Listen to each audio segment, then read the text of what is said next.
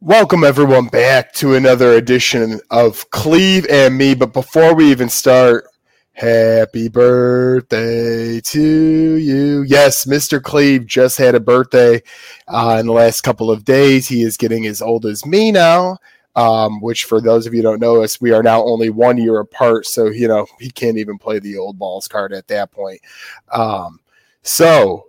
Before we bring in Tones here, Mr. Cleve, happy belated birthday.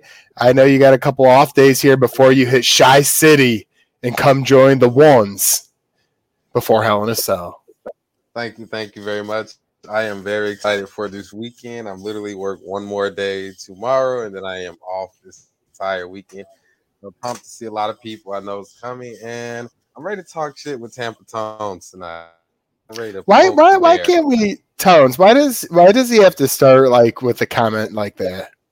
I mean, when people hate, they're gonna hate, all right. And Cleve is one of those guys who he'll tiptoe around all day and act like he'll act like he's on his good behavior, and the next thing you know, you're on the podcast and he's like a snapping turtle. I mean, these kids these days, you don't know how to treat him, you don't know how to talk to him, but it's cool, man. I'll dice him up as I usually do. We'll put him in the toaster, and we'll get going on this podcast. Happy birthday, by the way, Cleve. Couldn't quite fit that in there, man. Oh, that is too funny. But Cleve, all jokes aside, it's going to be great to have a last final weekend before you take care of a few things and move on to a new thing. I'll be moving into a new crib. So this is going to be a great weekend for the boys to get together, celebrate Tampa Tones Ladies B-Day, celebrate Cleve's B-Day, and just have a grand old weekend and cap it off with Hell in a Cell. And one point I wanted to get to both of you before we get into our AEW Double or Nothing thoughts, but since I brought up Hell in a Cell, I want to start with it. I was like, man, you know what? I'm kind of disappointed we're not getting 2 Hell in a Cell matches. But then I thought about this. Usually, just because it's the name of a pay-per-view, you want it to be your main event, but you don't always need it in a plethora of matches because you don't know if the stars will step up to the challenge. Now, based off the storylines right now, besides the women's triple threat, really the only match that deserves Hell in a Cell worthy, in my opinion, almost is Mr. Seth Rollins and Cody Rhodes, who will be main eventing. I thought last Monday on Raw they did a great job of, Rollins attacked him. He said, you can't hit the throne in AEW and then think you can just come here and be the top guy. Now, he didn't say AEW, obviously, but we all knew the reference. That being said, they went on a brawl. Security was getting in the way and all that good stuff. Tones, your thought first. We do have a handicap match. We do have a triple threat, and we do actually have the USA title match now in the picture. One Hell in a Cell. Do you like that? Not like it? Don't feel strong either way on that. For the Rhodes Rollins match? And us just having one Hell in a Cell match, yes. Oh, I think it totally defeats the purpose in the pay-per-view if we're only getting one Hell in a Cell match. I think WWE is doing a disservice to their fans by even calling this Hell in a Cell if you're only going to have one Hell in a Cell match.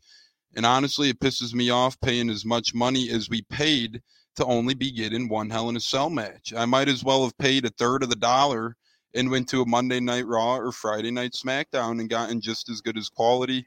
This is not a good look for the WWE. It's honestly really bad, in my opinion. And yeah, I guess the card's not final yet because we got a SmackDown. But to me, it looks like all signs will be going that route. Mr. Cleve, before we go on to AEW Double or Nothing thoughts, what do you think about? Obviously, we get Cody and Seth, which we can all agree is great, but we're only getting one. You know what? I have to agree with Tampa Tones right here, and I'll go even a step further. I think the moment when they started naming pay-per-views after special matches, I think that's when it really started taking the importance away from a match. I remember when a Hell in a Cell, even Ruthless Aggression Attitude Era, it was just on a pay-per-view. It wasn't the entire pay-per-view called Hell. Same with Chamber. Same with Chamber. Same with Money in the Bank. I used to look forward to every year that one Money in the Bank match. It was so special. Now you get a pay-per-view of it. Even though you only get 2, it just still defeats the purpose of naming something like, Hell in a Cell and only getting one. Now, the plus side is this is going to be a good Hell in a Cell match because this is a trilogy between the guys. I think we might get a lot of blood too. I think we might. I think that'd be the only way to make up for it because right now there are only 6 matches on the card, which sums up to me by name at the moment. WWE is currently in their off season. Yeah, and you guys bring up a couple of good points there, and I'll say one thing. I know when we walk in, since I don't think any of us have ever been to one, but just seeing that cell at the top, it's going to be a little bit chilling. So hopefully they do add in a second match. If not, there is some just not one-on-one match. You have the 2-on-1 handicap. We got the triple threat. We got the 3-on-3 between Judgment Day, but we're looking for one Hell in a Cell match. Maybe SmackDown will give it to us. It is an all Raw card right now. By the way, when you look at it. So that feels like the old days. I remember when they used to switch off the pay-per-views. Raw would be one, then SmackDown. Just a few years back, not too far off. But that being said, I'm going to start it off here. What I want to do with AEW topics is this. I'm going to start with one. We're going to poise our thoughts from anything in the pay-per-view. Tones is going to do the same, and then Cleve. And then we're going to give Tones one extra one because we're going to do one more at the end. So 2 things from Tones, 1 each from me and Cleve, and we'll discuss it. And I'm going to start here. I'm very, very, very intrigued. MJF, they said, will start off AEW tonight. I'm very intrigued, and I have been by this storyline because I've always, followed this man in his commentary and where it takes him because he's a little off the wall. He has that ego, not like many do. And on Sunday, which, by the way, AEW Double or Nothing, I give it a 9 out of 10. It was a hell of a pay-per-view. Kudos to the 5-on-5 match with all that blood. A lot of good tag matches. Women's matches, but the men's matches, except for, I want to say, Ruby Soho and Britt Baker was amazing. But outside of that, the only negative I really gave were the couple women's championship matches. I thought all the men's matches lived up to it for the most part, and it was a good pay-per-view with some returns, not to mention. So that might be brought up in a bit. I'll leave that as a little surprise for those who haven't seen it right now. But getting back to MJF, he didn't go, to the signing, to the day before where you meet and greet, do all that in AEW. He had a plane, that didn't leave its port. Everyone was tracking it, all the top wrestling news guys. And sure enough, though, he shows up Sunday. The first match of the actual card is him versus Wardlow. If Wardlow wins, he's an AEW member. If he loses, he is gone. He did 10 power bombs. Yes, 10 power bombs to MJF, put him in a stretcher, and shoveled him off. And Wardlow was beyond excited. The fans gave a great ovation for him. I don't really have. I just wanted to set the scene because I kind of want Tones and Cleve, your guys' opinions. I don't know where it's going to go from here. If the little chance this is a work and how MJF is going to, maybe he's the next one to go up against Punk. Maybe he is, on his way out the door. Maybe he's just throwing a hissy fit, but will never leave. I don't know.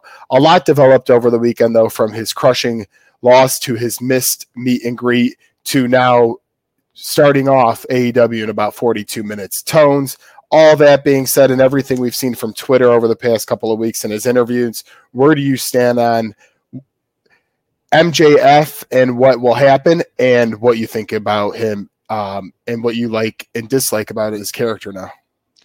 Well, I was going to save it for the damn report. I had some news on that, but I'll share it now. We do have some news on MJF, and it sounds like he's not going anywhere anytime soon at all, as Tony Khan reveals that he's been a huge part of the success of the company, and he's signed here for a long time. It's 2022, and 2024 is a long, long way away via the corner. That's Tony Khan on MJF. So that pretty much says it right there, folks. He's under contract for 18 more months, which means he will be a part of AEW for at least 18 more months.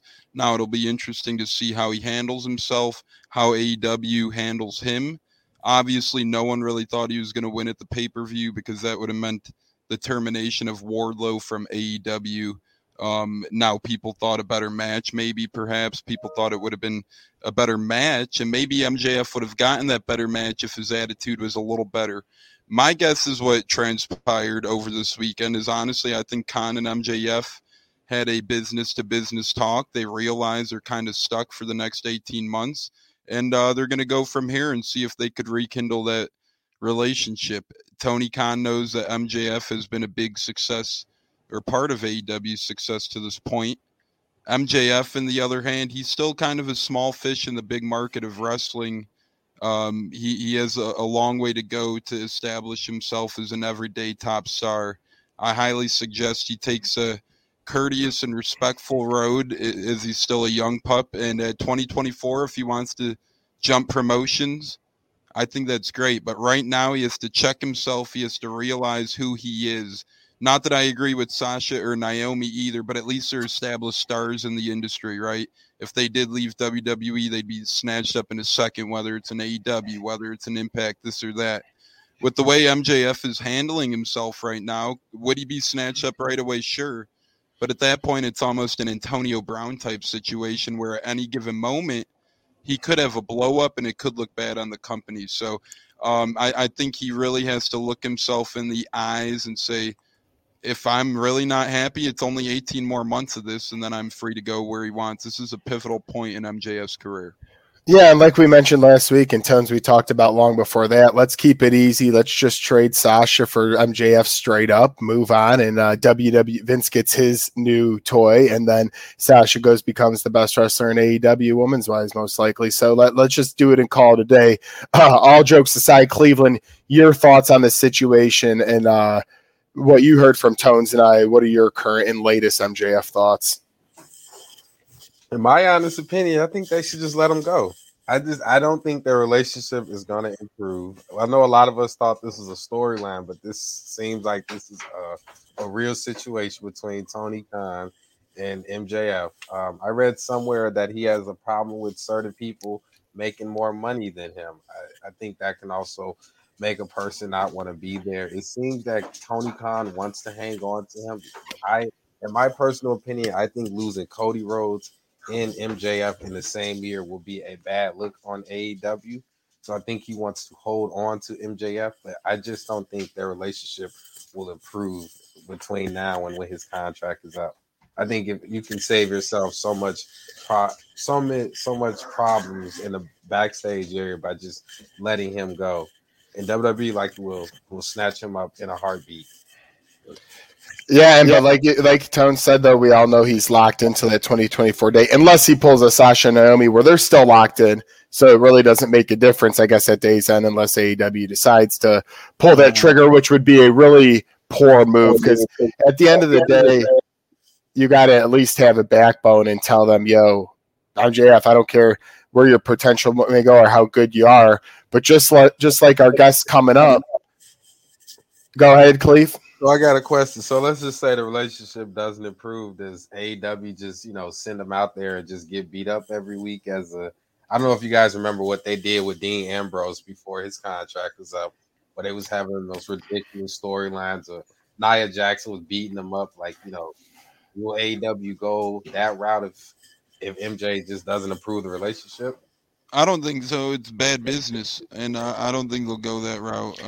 I think Tony Khan is a businessman, and he's an honest one, and sometimes he comes off as an asshole, but at the end of the day, he knows bad business from good business. I don't think he'll do that. Yeah, and I agree. I don't think he's the smartest man or near Vince McMahon's level because, man, he had a post interview with CM Punk where he was just saying some foolish crap. He does make me laugh, but I think he's been so successful. He knows the business.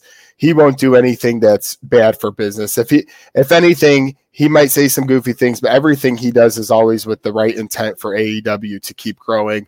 And we'll see if they can, and he can continue to do so.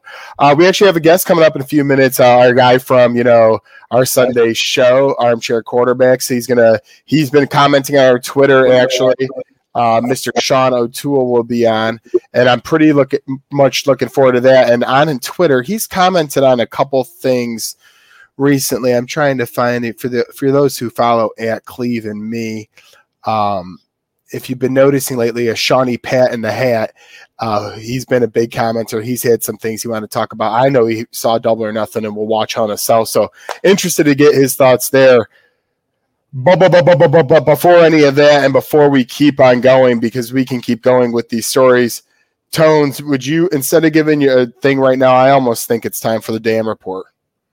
Yeah, let's go. Let's get into the damn report, and I'll start it off here. Someone's got some bad echo in their background, but here we go. I had it. Yeah, go ahead. First off, a little bit of, actually, I'm just starting with a funny football one. As you people know, the match is on right now, and it's a tag team golf match between football superstars, so we could tie in wrestling. It's Tom Brady and Aaron Rodgers against Josh Allen and Patrick Mahomes.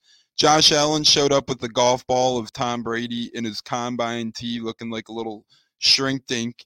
30 minutes later, Tom Brady comes back with the golf ball with the Lombardi trophy on it, walks up to Josh Allen and says, "Hey, Josh, have you ever seen one of these?" I just got a pretty good laugh out of that as the match is underway right now on TNT.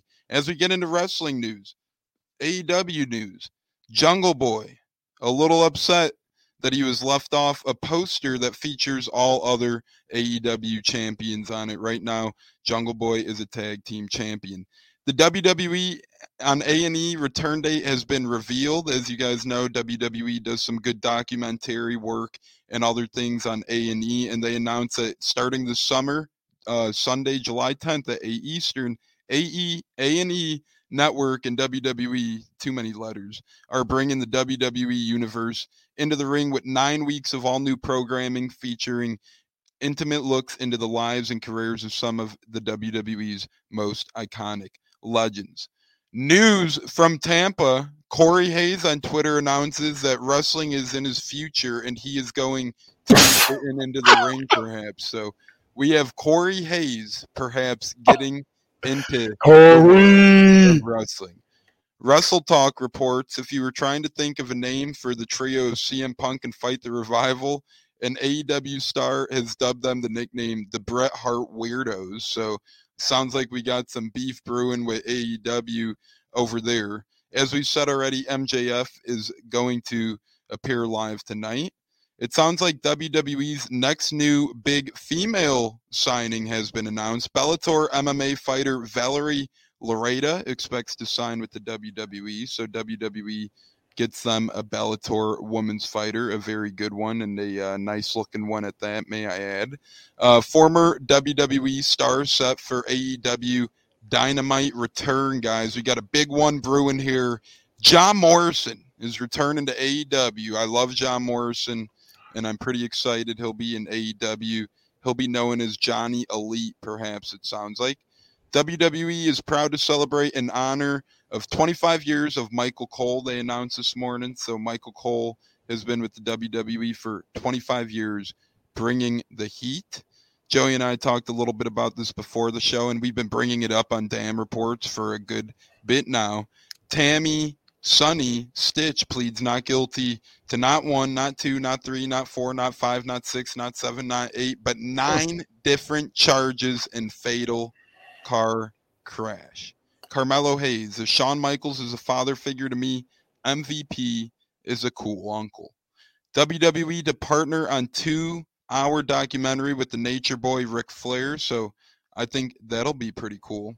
AEW will reportedly change part of Wardlow's presentation coming up after his big win, so we'll see how he looks perhaps.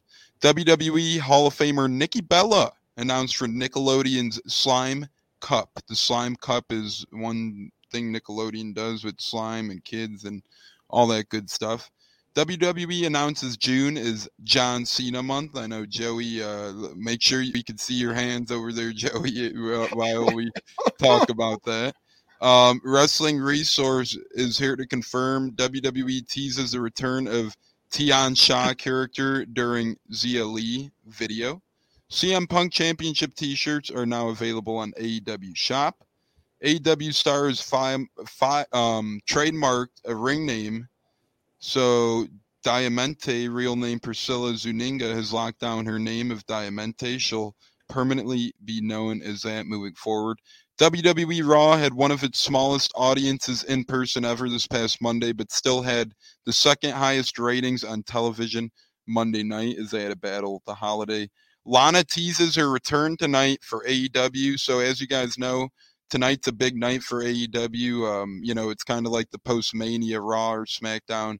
It's AEW tonight. You're going to have Lana. You're going to have John Morrison. It's going to be a heavy-hitting AEW. Update on Joey Janela's. His boot caught on fire at a recent house show, and he was deemed a dumbass by many for that. And then pretty much the last one, AEW has a new stage for tonight, and they're set to invade G4 programming tomorrow night, and that's tonight's Damn Report as we welcome on our buddy Sean O'Toole. Sean, how are we doing? Real quick comment, Tones, on the couple of things you said there. Everything is spot on, and Johnny Elite, formerly known as John Morrison, actually had a match 2 weeks ago in the Owen tournament and lost to Samoa Joe. So he was 0-1, but I'm looking forward to see where his character goes from there as he moves on with his name change as well. But before we get into anything else, Sean, it's been a while. It's been since football season. I like how you've been active, communicating with Cleve and me. We love it.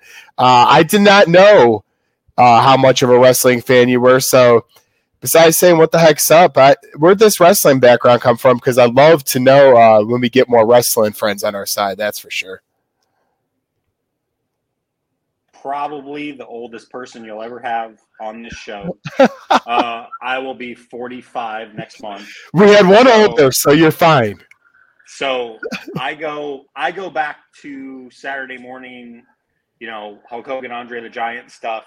Loved, Bret Hart's my favorite wrestler of all time. Love the Ultimate Warrior. Like anytime I pop on Peacock to watch old stuff, it's old stuff, Jack. Like at least a couple times a year, I queue up the Undertaker Jake Roberts match from Indianapolis at WrestleMania 8 because I get down with that match so hard. That match is everything I ever wanted in a wrestling match that's under 10 minutes. But I was also, for about 2.5 years, it's incongruent to say I was a pro wrestler, but I did indies for about 2.5 years. No way. Right at the turn of the century, I was trained by Primetime Brian Lee right here in Laverne, Tennessee. I don't know if that's a name you remember. But when people are like, really, you wrestled? Because I'm 45 now, I'm dad bod, but as the Billy Joel song goes, when I wore a younger man's clothes, I did it for about 2 years. I did it just long enough to get very seriously hurt and realize that I'd done it long enough to say I did it, and that I didn't really have the backbone to follow that road all the way to where I wanted to go. Because it's a hard road now, but it was a hard road then because everybody was trying to get into it. And everybody had a school up. Everybody who had ever jerked the curtain one time in ECW had a school somewhere that would take $100 out of your pocket every 2 weeks to train you, which is what I got. And once I got enough of it, I kind of went out and booked myself on local stuff to just get beat up. And, like I said, took one wrong suplex outside of the ring, right foot landed on my left fibula, make a wish. That was the end of it. So. Well, hey, no, I love to know backgrounds like that in here because when we do our armchair stuff on the football show, it's all business. It's all football. We don't have time to talk the entertainment world of wrestling. But, man, that's why we got one buddy in the Indies right now. He's doing the same thing, kind of jobbing around, getting a couple W's, but mostly L's, building up in the indie scene. So it's not an easy road. Back then, today, it's not only a competitive industry, but I would definitely say it's a limited business too, especially if you want to hit the TV screens one day. Even though we have a few more companies now, there's just so many wrestlers that don't even get the TV time with all the outlets that are out there. So, I know you've been interacting a little with us. Right now, we were just recapping AEW Double or Nothing. I don't know if you had a chance to see the pay-per-view or not. We were just on the MJF topic. If you want to make a comment on that, feel free. But overall, totality of it, something you really stuck out with you. What were your thoughts on AEW Double or Nothing? Yeah, not only did I watch it, despite Bleacher Report's best attempts to make me throw my phone directly through the back of my television. Brutal. I was eventually able to give them money, which is not a thing a company should have a hard time wanting to absorb. And I did watch it. I watched every match. I've got some hot takes. I've got some cold takes. Like one of my favorite matches on the card, which was not one I was really that interested in because I didn't love the build, but the Thunder Rosa Serena Deeb match, and I shouldn't be surprised because Serena's such a professional, and I can't think of a lot of matches she's ever had over 5 minutes that have been bad. But that match really stood out as much better than I expected. I kind of didn't go crazy for the House of Black Death Triangle thing because I called it. I called it on the pre-show. A friend of mine came over that watches pretty sporadically, and he's like, "What's the finish?" I'm like, "Julia Hart's going to spray somebody in the face." I could have called it 10 weeks ago because Tony loves to build stuff slowly. Like for as much as I rag on Vince about he ain't had a good idea since Shawn Michaels was 22 years old. Tony's the exact opposite. Like he will string something out so long. And you mentioned the MJF Wardlow. Like I popped for it. It was great. It was everything it needed to be. It also needed to be like 3 months ago because he was as hot as he was ever going to be when they first started messing with it 3 months ago. And they just, I think he gets in this mode of not wanting to give things away for free on Dynamite, right? They don't do title changes very often on Dynamite. The only one I can think of is Jurassic Express going over the Lucha Bros for the tag titles. He seems to just want to spend a lot of time getting the pay-per-views. And I understand that. If your business model is you only have 4 of them a year, and I mean, we're getting 5 this year with Forbidden Door, you kind of want to pay things off when people are plopping down $50. Like, oh, yeah. Listen, I work in supply chain management in real life in my everyday job. Trust me, business and economics dynamics are very familiar to me. But sometimes I think he spreads the butter just way too thin on the toast trying to get to those pay-per-views. I don't know if you guys feel the same way. Well, and really quickly, I want to get Tone's comment on that, and then Cleve, I want you just to give something from the pay-per-view. But, I thought they do only have now 4 to 5 pay-per-views that are going on, so I could see kind of why they do that, but he definitely does drag things out a little bit, whereas Vince will just make something explode in a heartbeat. That being said, I did the Thunder Rosa, man, the way she won that championship for Brett Baker was phenomenal. And then, like you said, to follow it up in a match where it wasn't too high on people's list. Like I wasn't a huge fan of the Jade Cargill match. I thought there was a lot of botches by her opponent in that one. But AEW, they have only a few opportunities, whereas WWE goes once a month. I'm interested to see now what they do with CM Punk tonight, the title picture, MJF on there. Tones, any comment on what Sean was talking about? Yeah, he's pretty much right on it all, and AEW still has kind of that old school wrestling approach where they only have a handful of pay-per-views a year. They're only doing their biggest pay-per-views in venues that hold 14 or 15,000 in attendance, and they do try and save their biggest performances for those that are paid for and whatnot, which on one side of the coin is understandable. But yet again, when you have a floundering Friday night show that could use viewership, you might want to spice that up a little bit with some excitement here and there. And what adds excitement? Championship matches always do that. Matches with, stipulations do that. And you just don't get too much of those on regular. Or bringing back surprise entrance. Right. Because who did we get on Sunday, surprise-wise, Mr. Dan? We got the manager who just came over from NXT. Sean probably knows his name. Stokely Hathaway. There we go. That's his real name, baby. Stokely Hathaway. I actually like that character a lot. So we got Stokely Hathaway back. We got a handful of others. Ember Moon. Andrade brought someone back. They did bring some people back, but I'm just interested to see where tonight lands on the footprint because they should have a good show tonight because it's trying to keep interest going after one of their biggest pay-per-views of the year. Yeah, and like I said, we got the news that MJF is starting the show, so everyone's going to have their eyes on that as he's been in the news a lot lately. Cleve, you've been dusting the win ever since the beginning. I forgot to bring you in on a double or nothing topic. I know you had something you wanted to get off your chest. What do you got for us?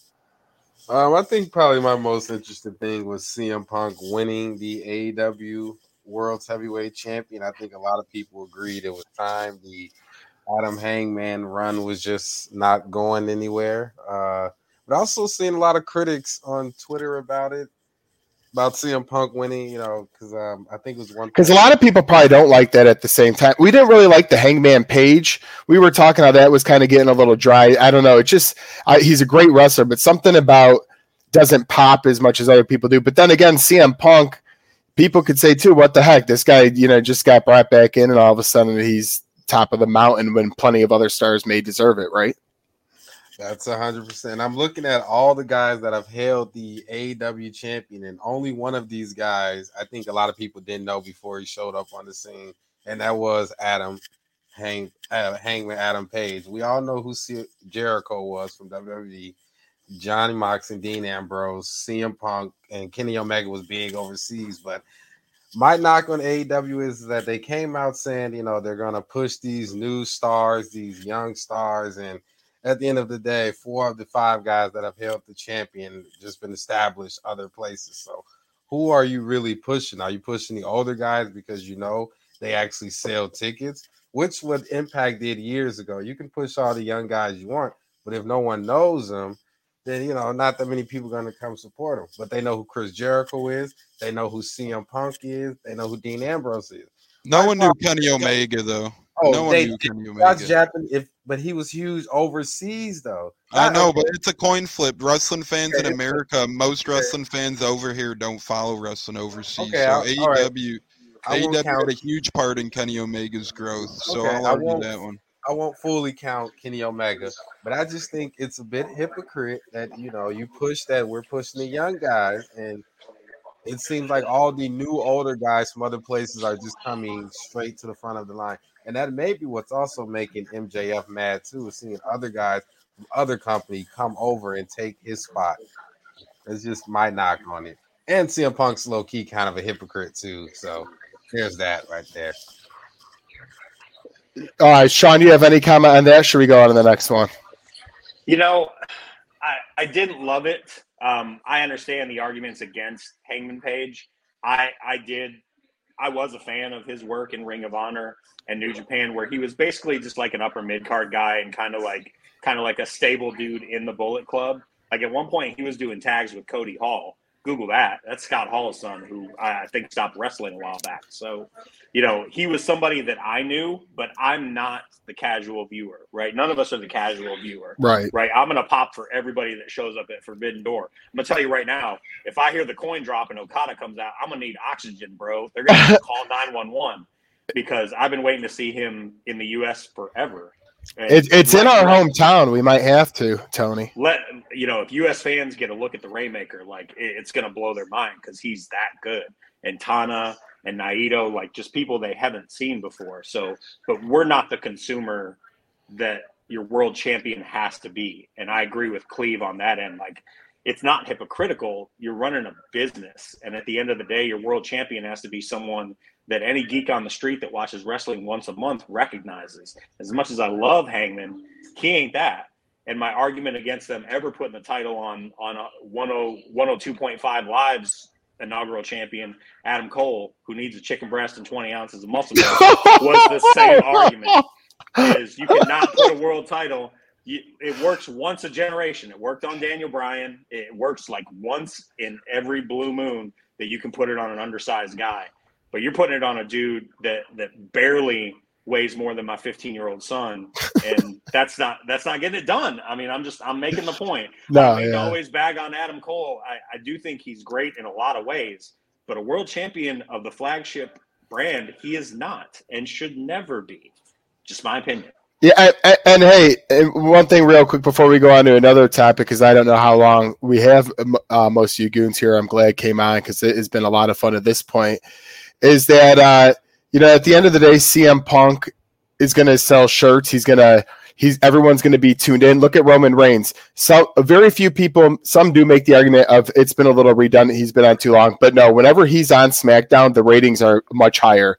He just makes, whether you love him or hate him, people are watching that empire built with Paul Heyman, We the Ones, the crowd, they all raised their hands. That has been something that built. Kenny Omega built something in AEW when he had his stable and championship. And now CM Punk, you're probably going to see the same thing. I can't imagine them taking that off too soon, but that's for another argument. I don't know how much longer you guys want to break into some Hell in a Cell predictions or keep talking AEW, Double or Nothing. I don't mind either way. Sean, how much of your time do we got? I'm on your nickel, buddy. You got me till the top of the hour. All right. In the words of Peggy Carter before she got sawed in half, spoiler alert, I do this all day. All right. So, hey, Tones, I know you're a little limited on time because a big Lightning game tonight, Lightning versus Rangers. We're going to be talking about fight, and I hope we see some good fisticuffs in that one. But let's just get right down to it, Mr. Tones, and let's break into the main event right away. We got a 2-0 Cody Rhodes against Seth Rollins right now. It's going to be the main event on Sunday, which us three will be at because Cleve will be joining us in town. It's going to be awesome. We're going to be at Allstate Arena cheering for who we like. But Cody Rhodes, 2-0. He's won at Mania. He's won at Mania Backlash. And now Mr. Tampa Tones, he enters the Hell in a Cell, where we kind of talked about the other day. I mean, I guess Seth Rollins can get swept if he goes off TV for a while, but I find it hard for him to lose this match and lose all three. But where are you going to go with it? Yeah, it's tough to determine how's it going to lay. And, if Rollins does go away, it would be the perfect opportunity for him to lose right here. But at the same time, given 3 victories in a row to Cody Rhodes would be a little excessive to me against a guy like Seth Rollins especially. So I think it almost has to be Seth Rollins if WWE is smart. Having him lose 3 in a row against Cody Rhodes not only makes Seth look bad, but it probably would rub some viewers the wrong way that they're pushing Cody Rhodes too much for a guy who just came over to the WWE. Like Cleve said with the AEW token, well, now you got Cody Rhodes coming here. You don't want to push him too hard. You don't want to give him too many wins right away. It's the same token on both companies. So if WWE's smart, they give it to Seth Rollins in a really good match. I think it's going to be a hell of a match. Oh, yeah. But I think Seth Rollins has to win, and maybe he could still win and go away. He could come back on Monday Night Raw the next night and say he suffered injuries, yada, yada, yada, has to go away a bit. We'll see how the cake is sliced, but I think it's got to be Seth Rollins. Yeah, and, I think we can all agree it's going to be our expectation is a 10 out of 10 match between these two, especially in a cell. And as big a Cody Rhodes fan as I am, I do hope and think Seth is going to get the win because he's such a main – with Roman Reigns taking little breaks here and there right now, Seth Rollins is the main dog, one of the main dogs, if not the main dog. And I don't think a guy of his stature, you want to have him get swept. Cody Rhodes has gotten 2 wins, one being at Mania, one being at Backlash after Rollins knew about him. So to me, and he has a win on Raw against us a couple times, but that's not for here. I just think Cody Rhodes losing in a great match and an amazing match, there will be no steam lost there, and he could still say he had the 2-1 advantage on Seth Rollins. If he does sweep, I'll be there cheering and love it because I'm going to be rocking his shirt, but at the same time, I do think it just makes sense for Seth Rollins to pick up a victory. But then again, this is a coin flip to me. Sean, then Cleveland, I need your predictions of this match. I would be very surprised if Cody went over. It's not lost on someone who's followed the business his whole life that they put Cody with Seth right out of the gate. Because, I mean, Seth ain't never had a bad match, ever. I'm sorry. Go back, check with your mothers, consult Google if you wish. But nobody's ever had a bad match with Seth Rollins all the way back to when he was calling himself Tyler Black in Ring of Honor. Dude has never had a bad match. It's not a coincidence.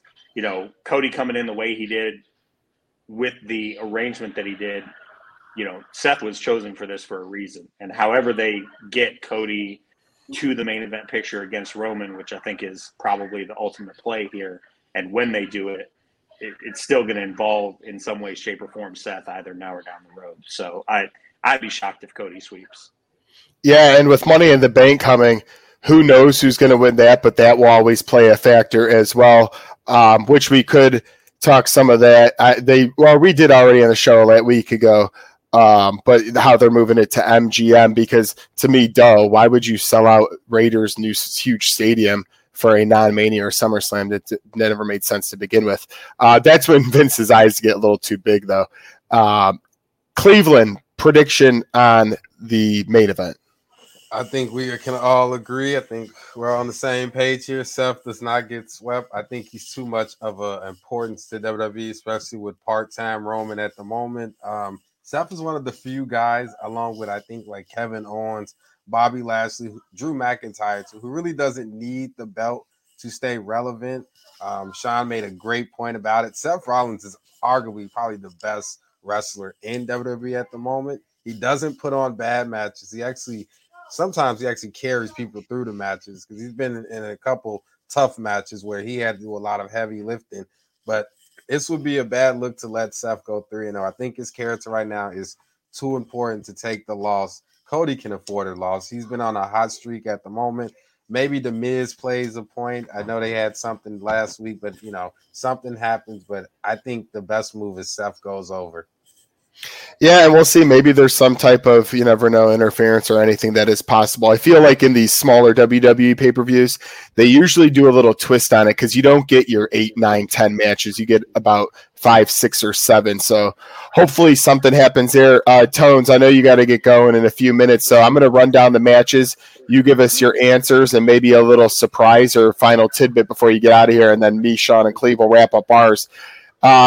Let's go with the triple threat between the women, Becky, Bianca, and Asuka. Who comes out Women's Raw champion? Bianca. Okay, and moving on to the next one, we're going to do some rapid fire. Austin Theory, this match just happened Monday, will be finally the United States title is getting a showing on a pay-per-view versus Mustafa Ali. Who takes it home? I just don't know if Mustafa's got it in him. I know that his character's kind of been up. I know that they're trying to make him happy right now or whatnot, and I would like if Mustafa Ali did win because he is from Chicago. So it's a tough call. It really is, but man, I don't know if WWE is going to go back to Mustafa Ali here.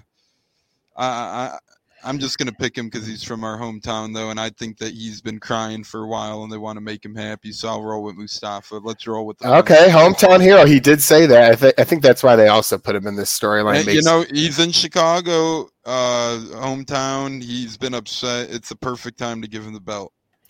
Perfect storm, although it'd be a short run for Theory. 2-on-1 handicap, Omos and MVP versus Lashley. Lashley threw Omos through a table on Monday night. Does he continue that dominance into Sunday?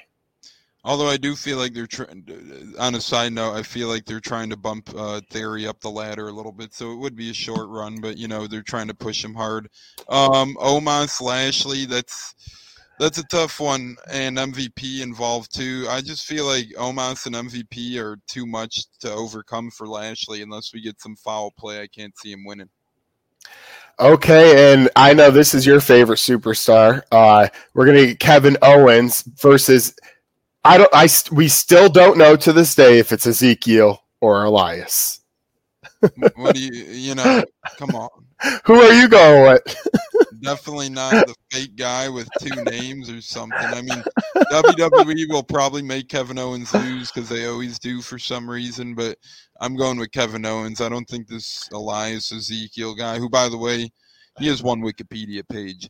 I don't think that guy's winning, so I'm going with Kevin Owens. Ezekiel, we believe in you.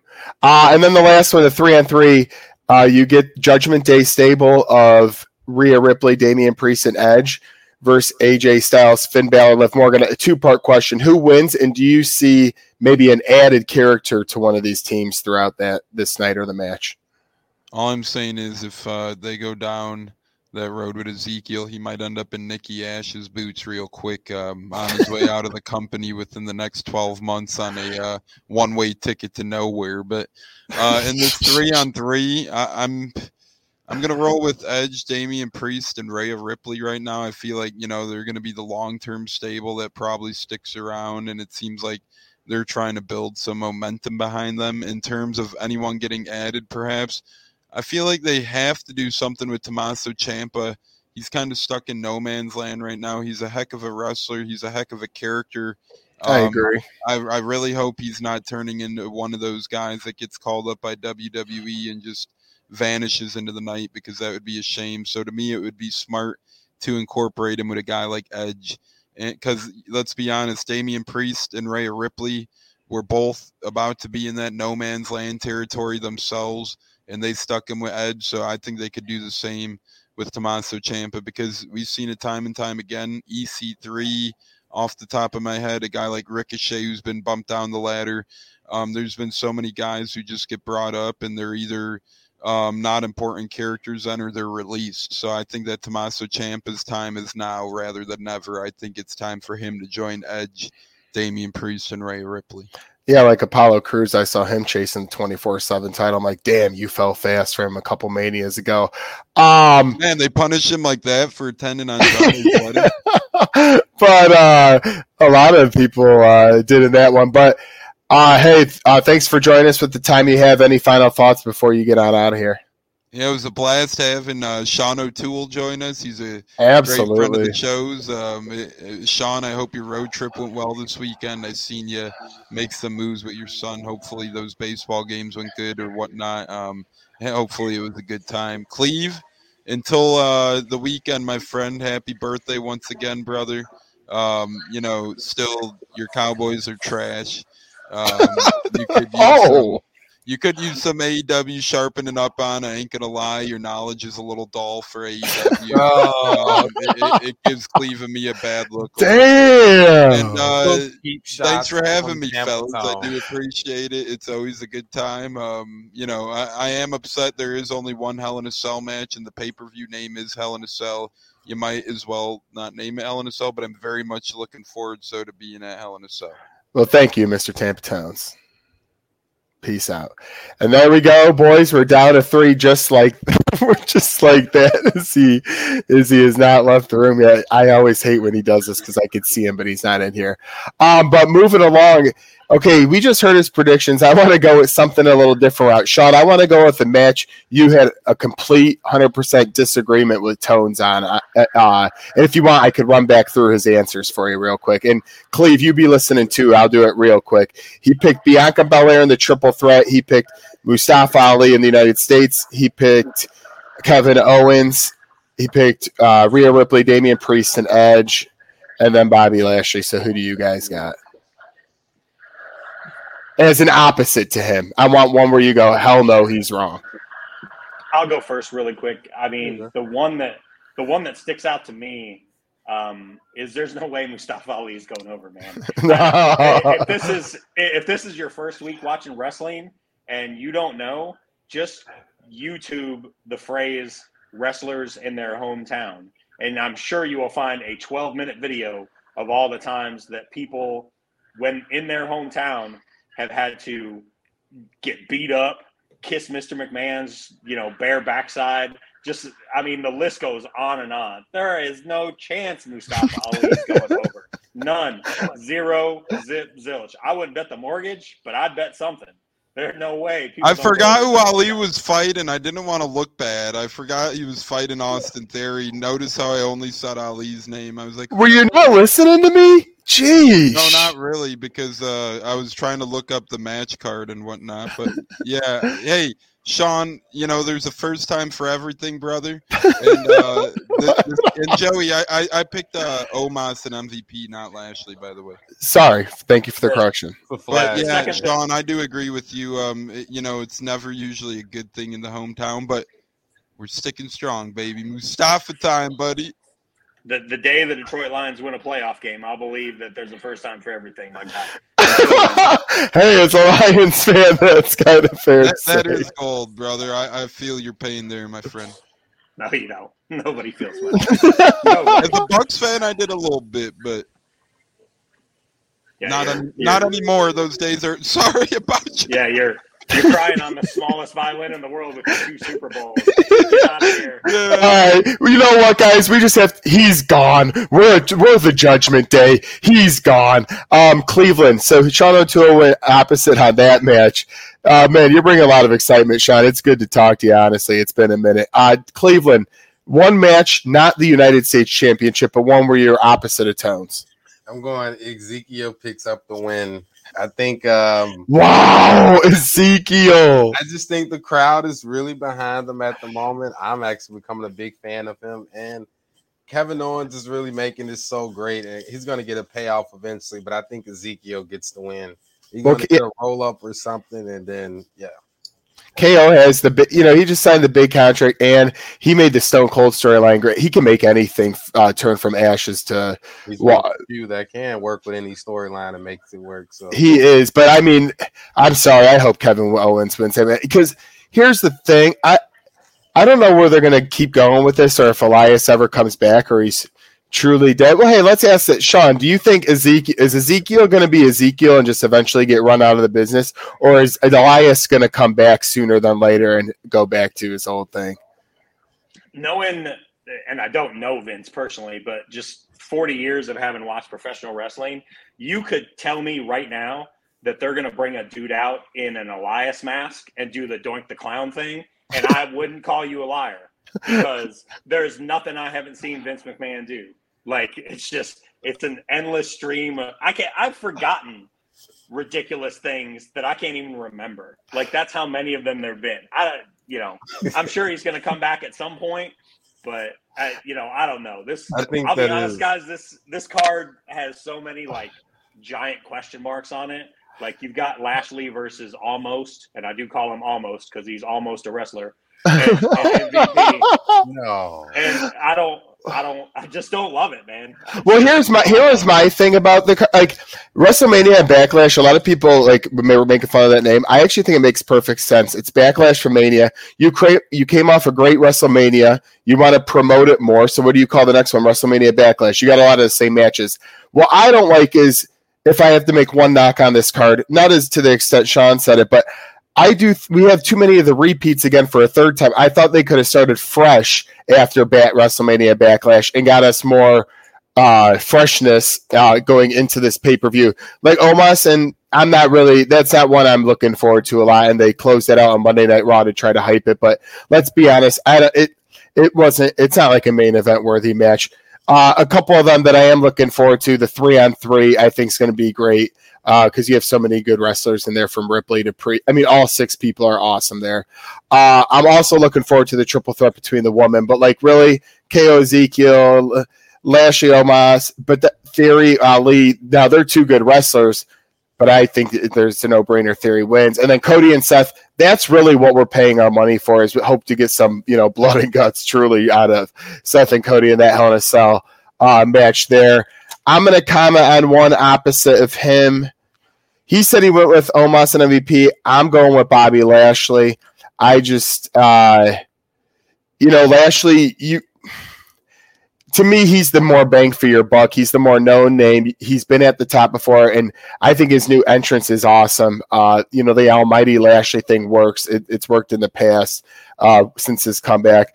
I think Omos is just one of those guys that I never want to see the championship belt on, so why do I want him to win this match? And that's I don't want it to be the biggest knock ever, but I'm just simply saying I think Omos is a good heel mid-card guy where he just floats around and maybe is in stables and does, MVP being his mouthpiece is nice because I don't really care to hear him also speak. I don't know. That's just Sean, you brought out my worst in that one, but I think I agree with you. I think I'm over that storyline. Yeah, I'm not. I'm not as plugged into WWE as I am into AEW. I kind of keep an eye on the cards and what's happening in general. I wanted to ask your point on that because I know you comment on both, so I couldn't really tell. I watch WrestleMania. I watch SummerSlam. I don't know why, but Survivor Series is my kink. I just can't quit it. It's my fetish. I wish they would just do.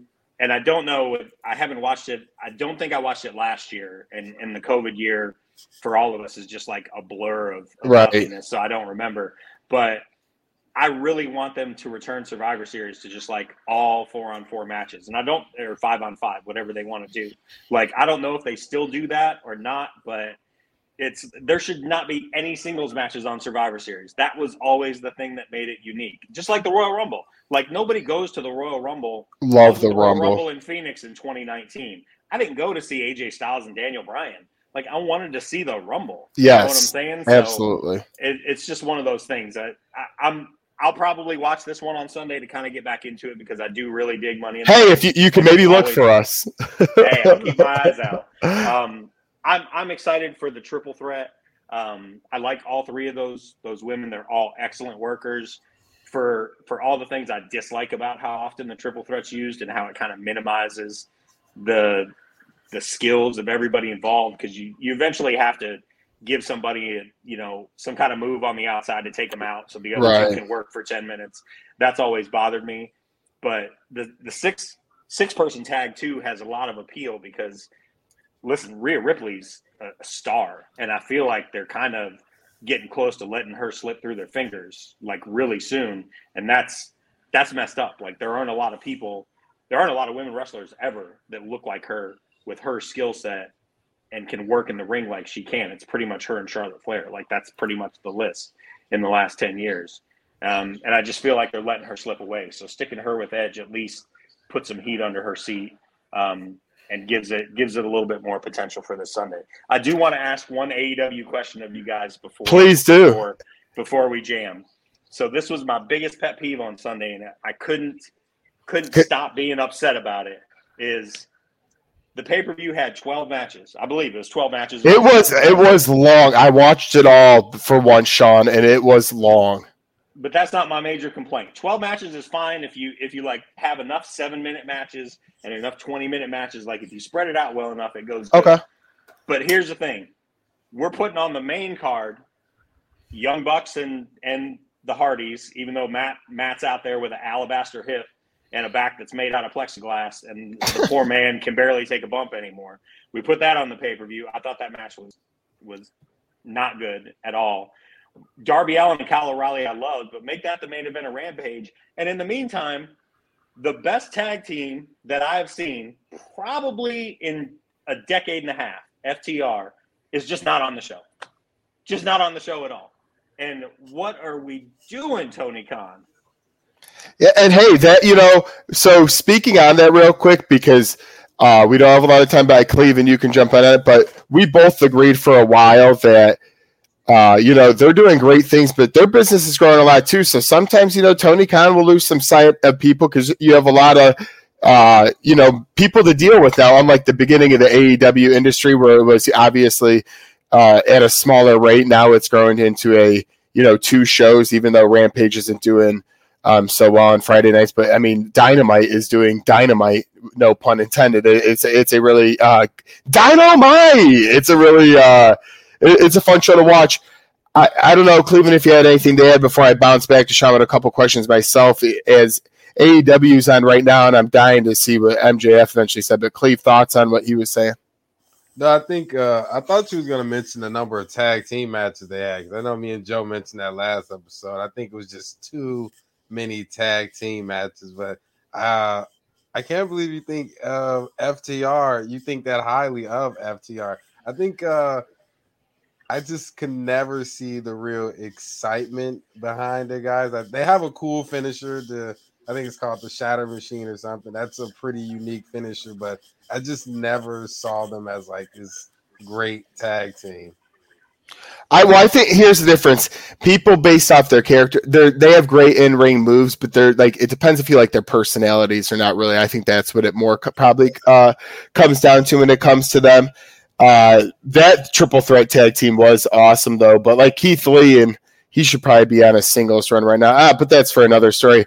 Sean, my AEW question for you is: CM Punk, he wins the title. Where do you think the first is? Hangman Page getting a quick rebound opportunity, and maybe MJF flows back. What do you think happens with CM Punk in the near future? I think for as much as AEW fans like to pretend that Tony Khan isn't trying to puppet Vince's blueprint and everything, he does have some telltale signs of learning from what he knows and learning from old school WCW particularly, which is something he's spoken about at length as having been very fond of. And the thing in WCW was always, unless the title was being hot-shotted off because of an injury. And in the case of Kenny, he had been hurt for a while. I think that was planned for a long time, and Kenny just got hurt along the way. It's pretty normal for him to do like a 2-piece or a trilogy of matches, right? Like Cole got 3 bites at the apple, right? And Hangman faced Archer in a one-off. But that was kind of just like the mid-card guys sometimes get that. Right, mid-card guys that are kind of doing a little something, get a shot here and there. I think they're going to go back to Hangman at least one more time. I agree. Move on to something else. I don't know what the one thing I'm fascinated by is I don't know what the something else is going to be, because MJF is, depending on how much of the dirt sheets you believe, I don't know whether he's coming or going, and he's kind of, he's been taking the dive for a lot of people the last 3 to 4 months. Like, could maybe Moxley? See, my thought was Brian was just in the picture, Mox was just in the picture. I almost wonder if they move off Hangman quickly, if they're going to let Punk work somebody young, because that's his thing. If it's going to be a Darby or a Daniel Garcia, like somebody we wouldn't expect, getting some kind of a run, even if it's just, one main event on a Dynamite, like we saw Hangman defend against Dante Martin, a guy I really like. I do too. When they put it out there, I was like, he's a good high flyer, but I didn't really see him. But that's an L threat. Yeah, that's an L. Well, can I get a quick question to Sean? Because I know you mentioned Bret Hart was one of your favorite wrestlers growing up. Favorite of all time. I'm sort of like a wrestling guy. I kind of like watching the old matches. And what was your reaction when you first saw the Montreal Screwjob back in '97? I was pissed, because those were my 2 favorite wrestlers, right? Like before Daniel Bryan, close your ears, children. Like the only 3 guys ever that made me think in my early 20s I could be a wrestler were Bret Hart, Shawn Michaels, and Chris Benoit, because they were all like right around 6 foot, right? And even Bret, I've met Bret twice. He ain't 6 foot. They listed him at 6'2", which is a joke, because I'm 5'9.5", and he wasn't an inch and a half taller than me, barely, right? Meeting Bret twice. Shawn maybe a little bit taller, but didn't look that much taller, right? Those were the guys that made me think I could do it, because I couldn't be Hulk Hogan. Like, I mean, my dad was 5'8", 185. Like, I didn't have a chance. I was going to be Hulk Hogan or the Ultimate Warrior. So I was furious about the screw job when it happened. Like, looking back on it now, 25 years later, I actually, of all the people you wouldn't think I would give props to, I give props to Vince, because that took some onions, son. I mean, that took grapes of the maximum quality. That's the kind of thing that, like, I mean, you've heard the stories if you listen to enough podcasts. Like, Taker was pissed. Taker was looking for Shawn everywhere, trying to beat him up. Mick Foley wanted to walk out. Like, old school people, some old school people went to the grave hating Vince's guts for doing that. That takes, not to go all Bill Raftery, but onions. That takes onions. That takes onions to do something like that. Like, that's your whole, you don't have a business without wrestlers. And if a bunch of people walk out of the locker room and are never going to come back, and Vince calculated correctly, he was like, look, I'm always going to be the place to work, and I'm always going to be able to offer more money than everybody else. And he knew he was going to be able to outlast Bischoff in the end. Absolutely. At the time, I don't think he knew, and the reporting's pretty accurate on that there were nights where, they had to borrow out of reserves to pay people, to pay event staff and stuff like that. Like, it got dicey for a while during those 83 weeks that WCW was trashing him. But Vince always had the confidence that he could outlast him. And my favorite storyteller about that whole period is Kevin Nash, because Nash, dude, tells a story like nobody else. It's like listening to Paul Harvey. It's music to my ears. So anybody wants to go on a long, deep dive of stuff during the 83-week breakdown, just listen to Kevin Nash. Any Kevin Nash interview is just priceless. Well, heck, since Cleve, you made it 2 in a row, we'll go for 3 and then just do rapid fire and get out of here of the final predictions. AEW now, has been very successful Dynamite-wise. Rampage kind of depends. I think they chose a questionable time slot to do it, and that's why that kind of struggles in my eyes. But Dynamite's been really holding strong. AEW keeps growing.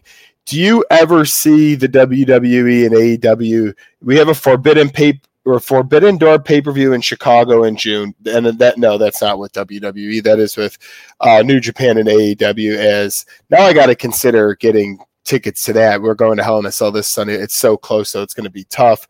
Do you see the WWE AEW Forbidden Door ever truly being broken? What I mean by that is not just, Cody Rhodes came back, but more of, the crossover of shows where you feel like you're almost in those ECW days.